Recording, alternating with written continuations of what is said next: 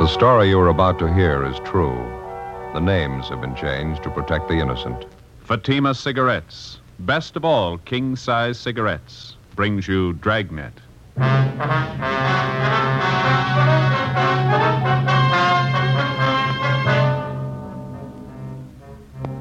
You're a detective sergeant. You're assigned to Juvenile Bureau.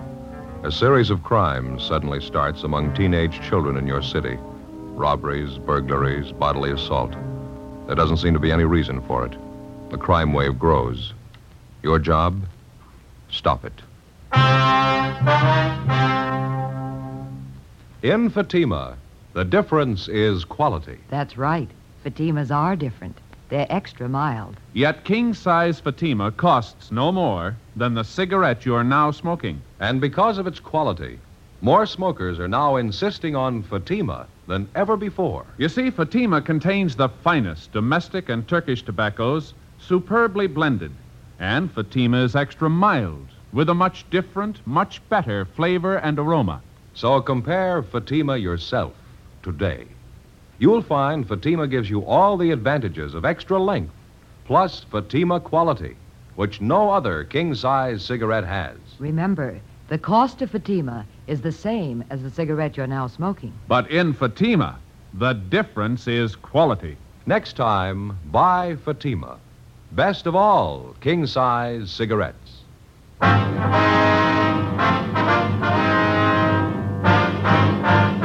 Dragnet, the documented drama of an actual crime. For the next 30 minutes, in cooperation with the Los Angeles Police Department, you will travel step by step on the side of the law through an actual case transcribed from official police files. From beginning to end, from crime to punishment, Dragnet is the story of your police force in action. It was Thursday, April 10th. It was warm in Los Angeles. We were working the night watch out of Juvenile Bureau. My partner's Ben Romero. The boss is Captain Stein. My name's Friday. It was 10:27 p.m. when I got to 1335 Georgia Street, second floor, the squad room. Joe, that you? Yeah, you ready? Yeah, half a minute. All right. Let me get my coat on here. Did you leave a note for McNamara? Yeah, all set. All right, let's hurry, huh? Yeah. Same neighborhood we had the trouble Monday night? Uh-huh. Sounds like the same gang, too. These kids are sure moving fast. Go ahead. Yeah. What is it this time? Movie theater on West Fremont, small neighborhood house. Oh, They had a crowd of 15 to 20 kids in there tonight. Mixed group, boys and girls. For no reason at all, they started to tear the place up. They do much damage? Well, I don't know. We can see when we get there. He told me on the phone the theater manager tried to quiet the kids down. Half a dozen boys piled all over him. One of them pulled a knife. They tore up a couple of seats up in the balcony, moved out into the lobby, smashed mirrors and lamps. They beat up one of the ushers. Lousy little punks. Where'd you park the car? Straight back. I'd give a right arm to know how this thing got started. We've never had much trouble from the kids in that neighborhood out there, not till this last month. Seem to be going crazy. Well, it's not getting any better. Burglaries, car thefts, wrecking property. Somebody's going to come out on the short end if it keeps up. It's got to happen. Maybe it already has. When they were ripping up that theater lobby tonight, one kid got hurt. What happened? It's a 14-year-old boy. In the mix-up, he got shoved through a display case, plate glass. Cut up pretty bad? His eyes. They're not sure he'll see again. In police work, the standard law of cause and effect works like it does for everything else. When a crime's committed, there's a cause behind it. There's a reason for it. And when a group of normally well-behaved kids in an average residential neighborhood start running wild, there's got to be a reason for that, too. A month before, a rash of auto thefts, petty stealing, and public disturbances had broken out suddenly in the particular neighborhood. All of the incidents were traced directly to the teenagers in the area.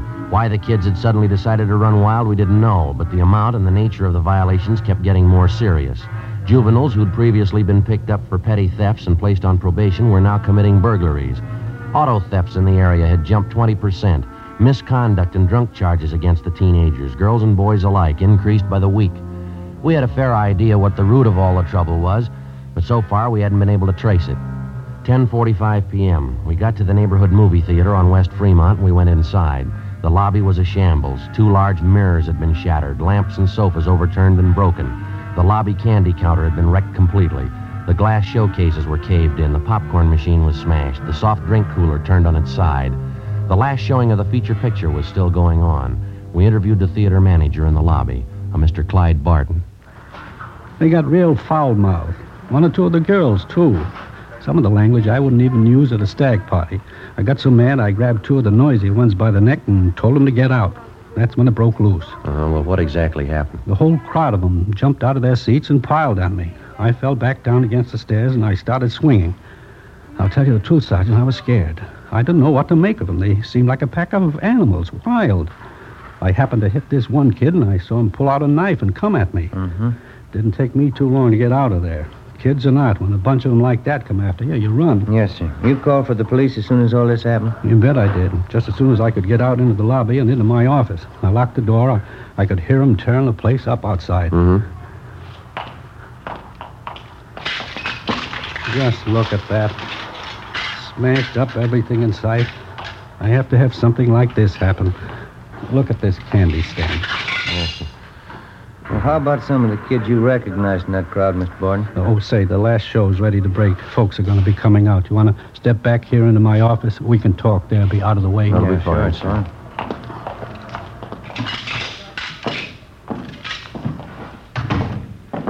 And here we are.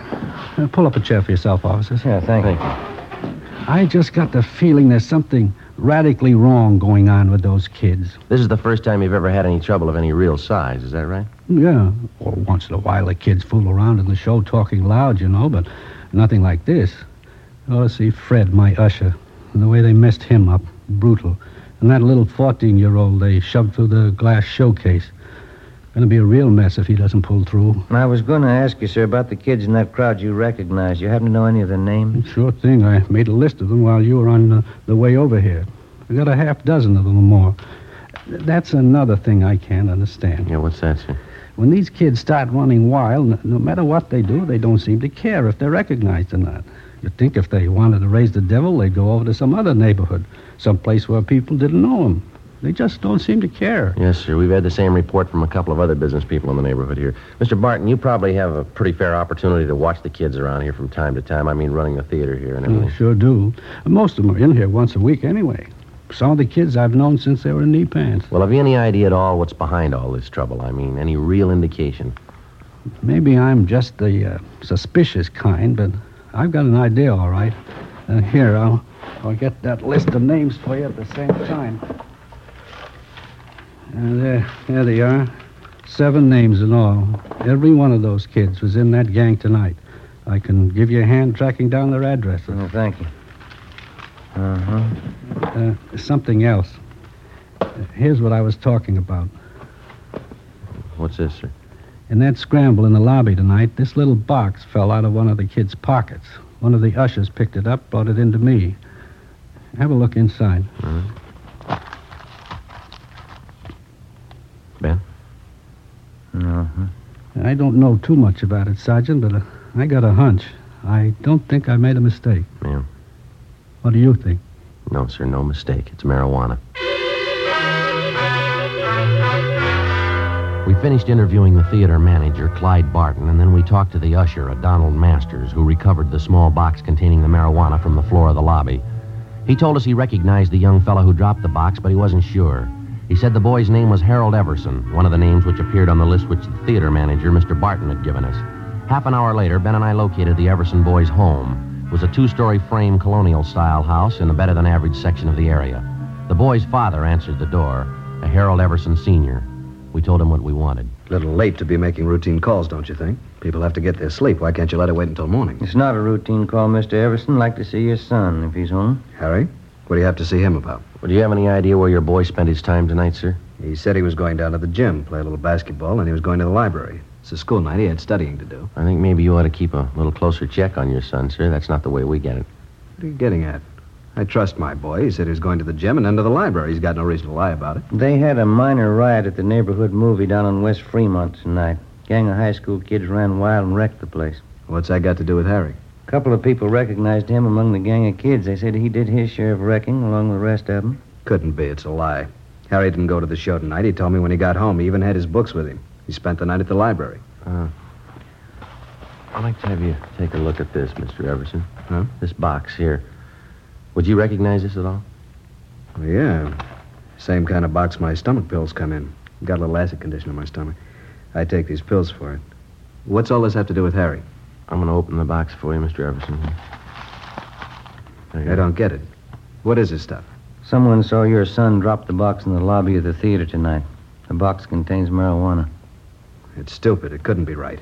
I haven't got that kind of a boy. I know it isn't right. Do you mind if we talk to your son? Maybe he can explain it for us.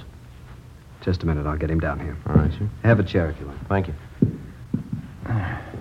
Sure a nice place, huh, Joe?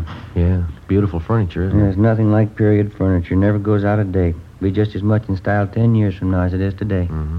We better be sure and tag by Georgia Street Hospital on the way back and see how that kid's doing. You know, the one that was hurt at the show. Oh, yeah. This is my boy, Harry, officers. Oh, Harry? Hello. How are you, son? Harry just told me, officers, he doesn't know what this is all about. He was at the library, like I said. Well, sure, I was there till they closed. Somebody made a mistake. I wasn't at the show tonight. Harry, do you know Mr. Barton, the man who runs the theater? Yeah, I know him. Why? Well, he swears you were there tonight. So does one of the ushers.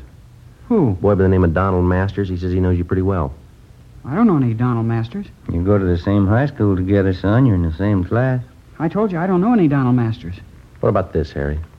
Huh? This box here. You recognize this? No. What's the matter, son? What is it, Harry? What's wrong with you? Nothing. I don't know whose it is. It's not mine. Was lost in the lobby of the theater tonight. Masters says he saw you drop it. He's lying. I hate the kid's guts anyway. He's lying. Thought you said you didn't know him, son.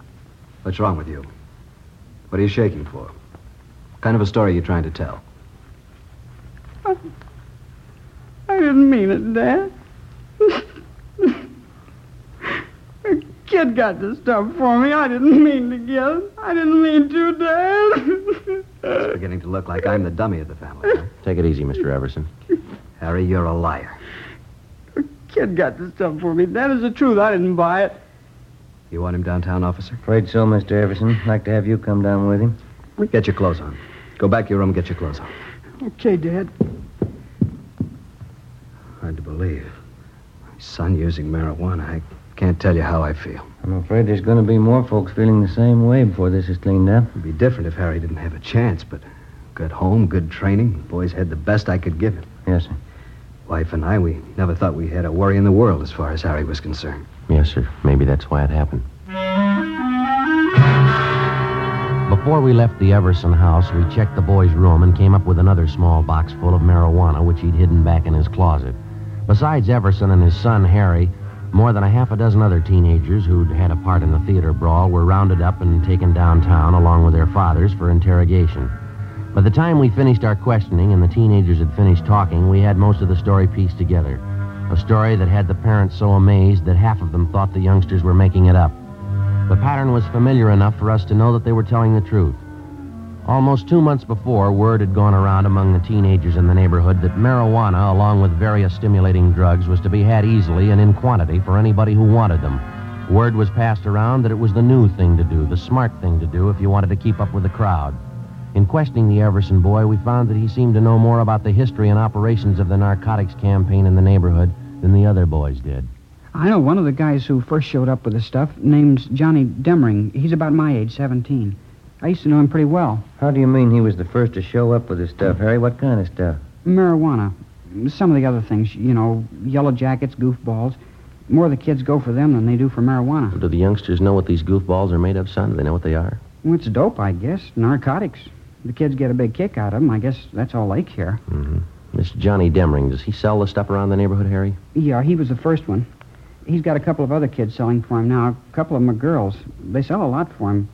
Johnny makes pretty good money. Yeah, I guess he does. Where does he get the stuff from, do you know? No, I wouldn't know that. Someplace downtown.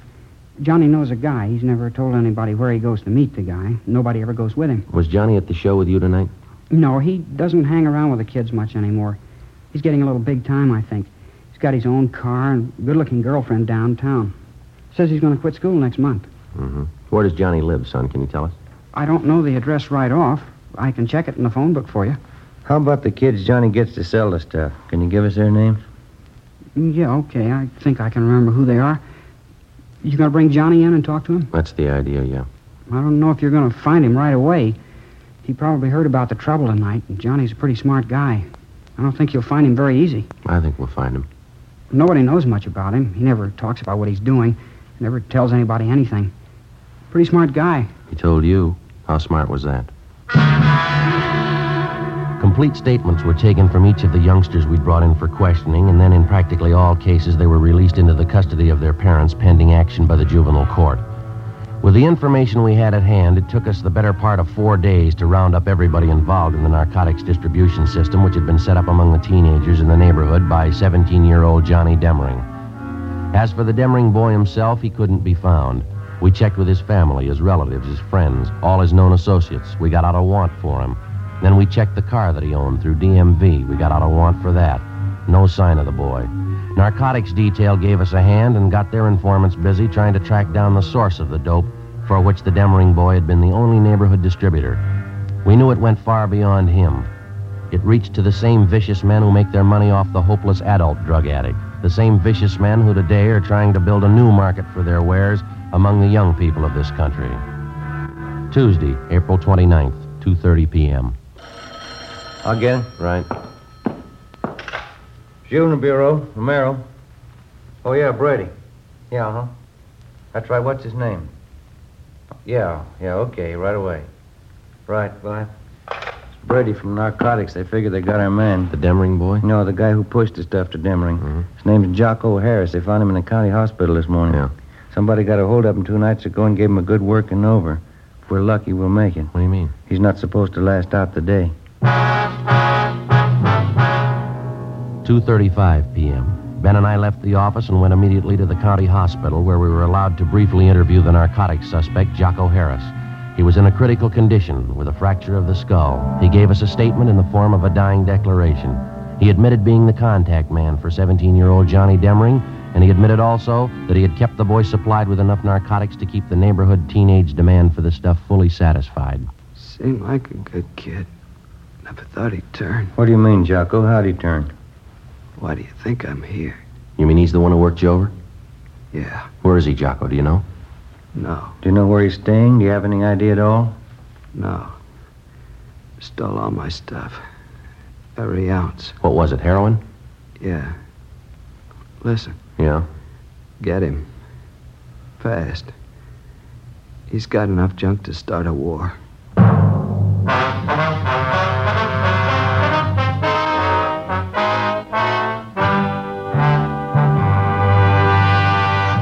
You're in a cruiser car of a Metropolitan Police Department. You receive a routine radio call. All units, attention all units. Pick up and hold for investigation the following vehicle. 1948 Ford, 2-door sedan, black white sidewall tires. There are many cars that fit this description. You listen for more facts. This car will have extensive damage to right front end. License number 9 Robert 9 707. In the 7 column, 9 Robert 9 707. KMA 367. Now you can pin it down to one. It's the same with cigarettes. There are many king-size brands to choose from, but when you know all the facts, you'll make your choice Fatima. Here are those facts.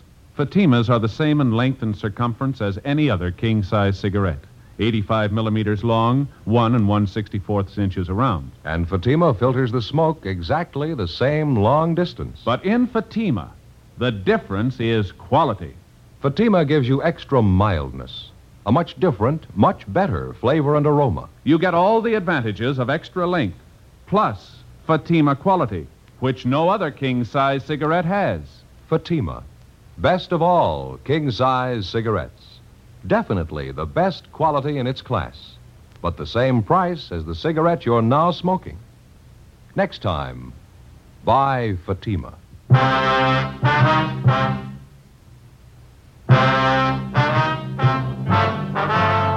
Wednesday, April 30th, 9 a.m. The hunt for 17-year-old Johnny Demring was intensified. To our knowledge, because of the information we'd gained from narcotics peddler Jocko Harris, the teenage youngster had a large store of high-grade heroin, which we knew, because of his inexperience, he was unaccustomed to dealing with. In his hands, the narcotics immediately became a lethal weapon. We knew that Johnny Demring had only one market to deal in, only one type of customer he was acquainted with, the teenager. In previous transactions, we knew that the youngsters received only a low-grade type of narcotic, highly diluted. We knew that if Demring succeeded in dispensing the highly concentrated store that he had on hand, and the juvenile customers he served tried it on themselves, it would very likely result in death. 3 p.m. Wednesday. Despite all our efforts, Johnny Demering and the store of high-grade narcotics which he'd hijacked from Jocko Harris were still missing. Wednesday, 12 noon. We began rechecking every one of the possible sources that might lead us to the suspect. One of them was the boy's mother, Mrs. Frances Demering. We talked to her at work. She was employed as a multigraph operator in the mailing department of a large downtown department store. Not since the last time you talked to me, Sergeant. I haven't heard a word from my boy. Nothing at all. Have you heard anything? Well, yes, ma'am, in a way. We've got an idea he's still somewhere in the city. That's why we figured we'd come back and talk to you again. Have you been in touch with your relatives in town recently, Miss Demering? I mean, those that Johnny might possibly contact? Yes, there's just my sister and my mother. Yes, ma'am. I guess it just wasn't to be right from the start. Johnny's father ran away, you know. Tried my best after that. Never seemed to be enough. Suppose there's no getting away from it. A boy needs a father. You can try all you want. They still need a father, some kind of discipline. Mm-hmm. How about the relatives you have out of town, Miss Demering? Any word from them at all about Johnny? No, Sergeant, nothing. Would you excuse me, please? This run here's finished. I have to get it off the machine. Sure. Go right ahead. Yes, a terrible thing. Johnny getting mixed up in all this. Seems no matter how you try, it's never enough. Never enough. Do you have any idea at all where Johnny would most likely go in town if he didn't want to be seen, Mrs. Demering? Where'd he go? No, I wouldn't know that, Sergeant. First place, Johnny's never really been in trouble before. Well, how about Johnny's school friends, ma'am? Would there be any one of them he might possibly contact in a jam? None that I haven't told you about before, I don't think. Evelyn. She's the only one I suppose Johnny'd go to if he needed help, if he was in trouble. That's his girlfriend at the high school, isn't it, Evelyn Maxwell? Yes, that's right. Sweet girl. How about a girlfriend Johnny was supposed to have downtown somewhere, Mrs. Demering? Would you know anything about her? Nothing really, no. Her name was Betty, I think. You have no idea where she lived downtown? No, I don't, Sergeant. Well, all right, ma'am. Thank you very much. Appreciate it if you'd notify us if you hear anything about your son at all. All right, Sergeant, thank you. Tomorrow's Johnny's birthday, you know, I meant to tell you. Always expect Johnny home on his birthday. Seems no matter where he is, how he's tied up with his school or sports or something, Johnny always makes it home for his birthday. I see. I wonder how it'll be tomorrow. He's never missed once. Not once. Well, if he shows up, I guess you can count on one thing, ma'am. What's that? He's going to have to miss next year. 2 p.m. Ben and I picked up a glass of milk and a hot dog for lunch, and then we continued making a check of Johnny Demering's closest friends. Next in line after his mother was Demering's high school girlfriend, Evelyn Maxford. We located her at her home, a tall, attractive brunette, nicely dressed and well-mannered. She seemed unusually nervous as we interviewed her. I haven't heard a word, Sergeant. I know tomorrow's his birthday. His mother's expecting him home. I know he won't come, though. I'm sure of that. How are you sure, miss? Well, I just know that's all. I'd like to ask you again. Yes? Are you sure you haven't heard from Johnny Demering recently in the past 2 days or so? No, that's what I told you. Don't you believe me? Do you know why we're so anxious to locate Johnny, Miss Maxford? Well, I think so. It's about the narcotics business. You say Johnny had a hand in it. He was selling those things to the kids. I still don't believe it myself. It's a lot more than that, the way it stands now, Miss Maxford. What do you mean? Well, when he was at school, Johnny was kept supplied with narcotics by a man named Jocko Harris. He's what we call a pusher, kind of an in-between supply man in the narcotics trade. Well, 2 nights ago, Johnny caught up with this Harris. He beat him up badly enough to send him to the hospital with a fractured skull. And then Johnny stole every bit of narcotics that Harris had in his room, some of the strongest stuff you can buy on the market. That's why we want Johnny, Miss Maxford. I don't think I understand. What does it mean? It means that most of the teenage kids Johnny's been supplying stuff to have been getting fairly weak grades of narcotics. If he gets some of this stuff to them and the kids start taking it, it might prove too strong for them. If they take too much of it, it could kill them outright. No. Now, you see what we're up against. We've got to find that boy. We've got to find him soon. Couldn't you talk to his mother? Maybe she could tell you something. Well, we already have, miss. She couldn't tell us anything. That's why we halfway depended on you. Why do they have to put it in my lap? Why does it have to be me? I liked Johnny for a while. I don't know what to think now. Well, have you heard from him, Miss Maxford? Now, there's no reason to be afraid. You'd probably feel a lot worse if something happened to one of the high school kids, wouldn't you? Miss Maxford? I got a call from him yesterday. Johnny. He wouldn't tell me where he was. I asked him, but he wouldn't tell me. What else did he say? He knows everybody's looking for him. He doesn't know about the stuff that he stole, though. I'm sure of that. He doesn't know what it could do. Did he make any dates with you? Did he want to see you? Yes, he wants to see me. He wants me to meet him tonight. Where? Excuse me. Yes, go ahead. Hello? Yes? I don't know. I don't really. What? 7 o'clock, all right. Yes, I'll meet you then. All right, goodbye. That was Johnny just then. He wanted to make sure I was going to meet him tonight. When? 7 o'clock tonight, right near Westlake Park. Which side, miss? The West Side, Sergeant. I hope to God it's not true. What's that? The narcotics he stole from that man. You said they were powerful? Yes, we did. Johnny's been taking them for 2 days. 6:45 p.m. Together with 2 other men from Juvenile Bureau, Hurst and Ty, we drove near the appointed spot along the lake in Westlake Park where Evelyn Maxford's meeting with the teenage suspect Johnny Demering was to take place. We staked out at a reasonable distance, and Miss Maxford went ahead to the meeting spot. As far as we could see, there was no sign of Demering. Somebody on the opposite side of the lake was playing a phonograph. The music came over faintly across the water. We watched the Maxford girl cross the long stretch of grass down to the lake. She approached the shore. We saw her stop and look down. Joe, let's go. Come on. Yeah. We ran all the way as fast as we could get there. When we got close enough, we found out the reason for the scream. He was lying face up on the ground near the edge of a small clump of trees close to the water. He was a good-looking boy, dark hair, good build. Took only one look, and you knew right away he was too young to be dead. You could argue for a week, but you wouldn't change it. He was dead. The girl stood over him, her face in her hands, crying. No marks on the body, Joe. None at all. Well, that must be it, huh? An overdose? It's the way it looks to me. We better get her out of here, hadn't we? Yeah. Miss Maxford? Come on, Miss Maxford. Yes, Sergeant. It's all right. It's all right now. We'll have one of the other men drive you home. We can take care of whatever has to be done here. He was a good boy, Sergeant. He was smart. How'd he ever get started in such a thing? How could he ever make such a mistake? Well, he's got the best excuse in the world, miss. Yes. He was 17.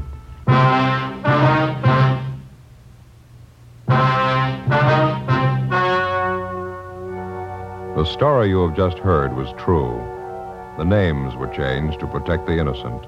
On May 2nd, a coroner's inquest was held at the county morgue, Hall of Justice, City and County of Los Angeles, State of California. In a moment, the results of that inquest. And now here is our star, Jack Webb. Thank you. Friends, it makes us very happy to know that so many of you have switched to king-size Fatimas.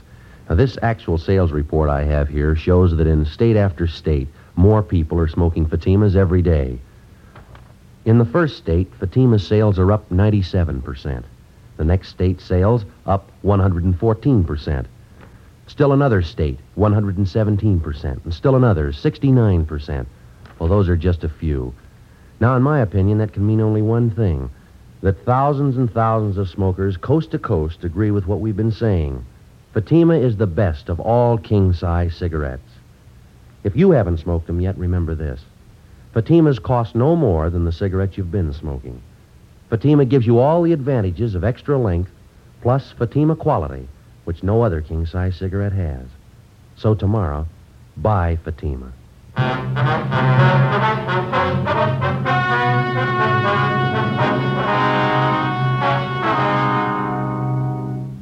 At the inquest, the coroner's jury ruled that 17-year-old John Andrew Demering had administered himself an overdose of narcotics and thus had taken his own life. All others involved in the juvenile narcotics ring, a total of 8 persons, were tried and convicted under the State Narcotics Act. They received sentences as prescribed by law and are now serving their terms in the state penitentiary.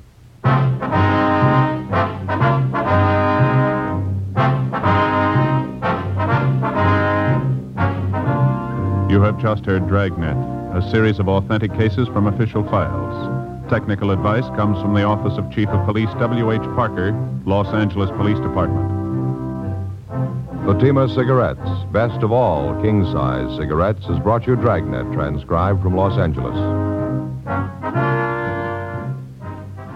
Stay tuned for Counter Spy, next on NBC.